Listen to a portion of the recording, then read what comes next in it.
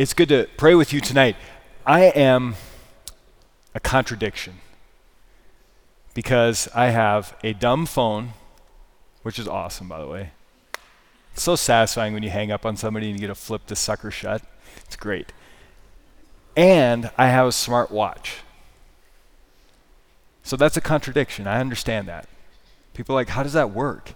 It works fine. You just plug the watch into your computer. Okay, but how many of you have smart watches? Almost everybody, most people, lots of people. Okay, this particular watch, this is a Garmin, and it has, let's see, on this thing, it has your body battery. You guys familiar with that feature? Okay, so it tells you how charged up you are, right? So my level right now is at 24. All right. That's good. It's been worse, right? In the morning, it was 98. So I've been slowly decreasing. However they match this, and I think they're kind of made up, honestly, because I remember one night I slept like 4 hours, woke up, body battery says 100. I'm like, that's not possible, right? Okay, how's your body battery? Maybe this way. How's your spiritual battery? What's it at right now? Right? If you could measure it, what would it be? And in particular, how's your battery for striving? Because we have this word in the gospel. People are asking, how many people are going to be saved? A lot? A few? Jesus doesn't answer. He says, strive. Strive to enter through the narrow gate.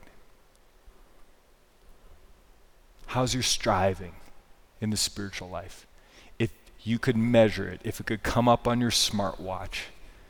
How's your energy to strive in the spiritual life? If it's good, praise God. Keep rolling. If it's not, beg God. And come to Him. Because we're at that point in the semester where, yeah, I know we had fall break and all that stuff, but also looming. Final projects, tests, the reality of some of your grades, you're like, uh-oh, it's time to buckle down, right? And all of that can pull us off our Lord.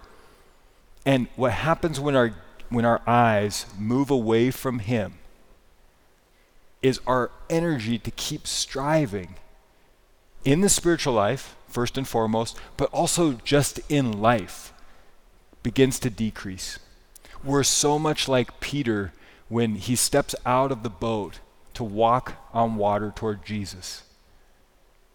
As long as he's looking at our Lord in a really trusting way, he's fine. He's actually doing what Jesus did. He's walking on the water.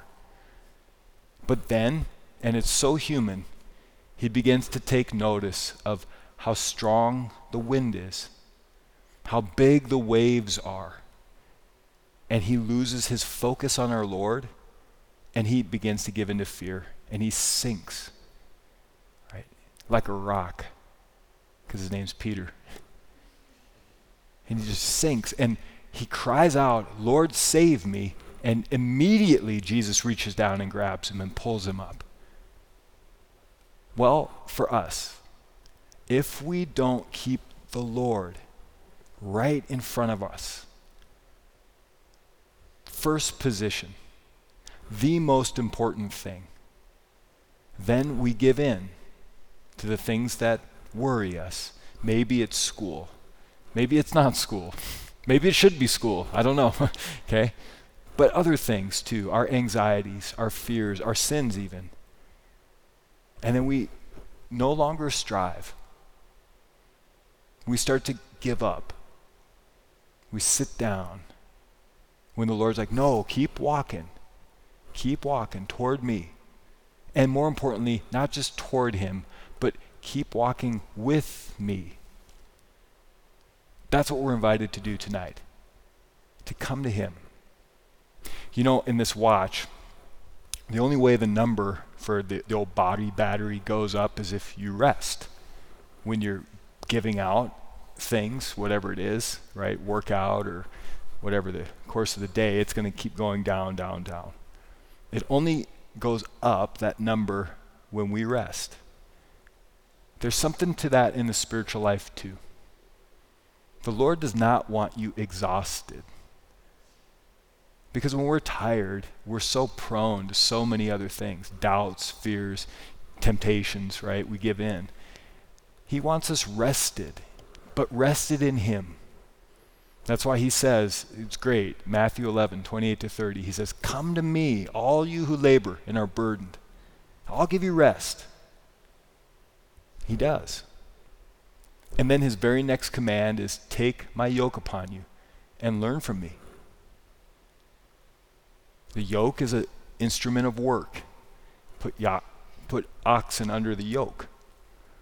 And then they do work together. So Jesus says, come to me and rest. Build up that battery. Let me give you some strength you don't have. And then get to work. Get after it. Take care of your responsibilities. Do the things you need to do in school, in your relationships, other things that you have that lay a claim on your life. Don't be afraid of those things. Engage it. Do it. Because when we do that, then we're living a beautiful relationship of trust in our Lord. We come to him and we offer ourselves in prayer. That's what you should be doing tonight. Jesus, I'm going to give you my whole self in prayer. All of what I have, including my problems, yeah, but you guys are way more than your problems. You can give him your problems, perfect, but give him more than that. Give him your heart. Give him your heart. St. Paul, in the letter to the Ephesians, the passage that we read today, he talks about doing the will of God from the heart. That's what we're invited into. You came tonight to pray. Good. Now tomorrow morning, go to Jesus in prayer. Make sure you spend time each day in prayer. And as you come to him, then you start to fall in love with him because he first loves you, and you become aware of that love in prayer. And then you can love him back. And then you start to do his will from the heart. Not out of some fear that if I don't do this, my test won't go well. Come on. You think God's that petty? If you don't study, your test won't go well. And that's on you. That's not on God. Don't blame God. But do you think if you don't pray, that God's going to punish you by giving you a bad test? He is not that way. No, we come to him, right? We don't have to prove ourselves.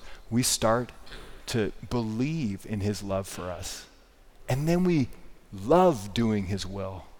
We do his will from our hearts. What a gift to get to that place in relationship.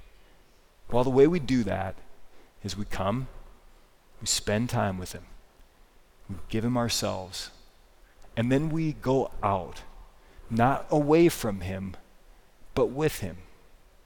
We're sent out with him on mission. And you guys, it's not just down the road when you get married or you become a priest, you become a religious, that you're out on mission. It's actually as you leave the chapel tonight, you're on mission. Jesus is like, I'm going with you. If it's going back to study, I'm going to study with you. I want to do it with you. All of our responsibilities, they all come beautifully together with our Lord. None of our life is separate from him. So let's believe that. But let's do it in the right order. Come to him. Let him build up your spiritual energy by his grace and his love. And then you want to strive. Then you're in the fight. You're like, I'm ready. Let's go do this. I can face this thing that's hard. I can face this thing that's difficult, school, something interiorly, whatever it might be. But you're doing it through him and with him and in him. And there's no better way to live. So strive, my friends, but strive mostly to fall in love with Jesus and then do his will from your heart.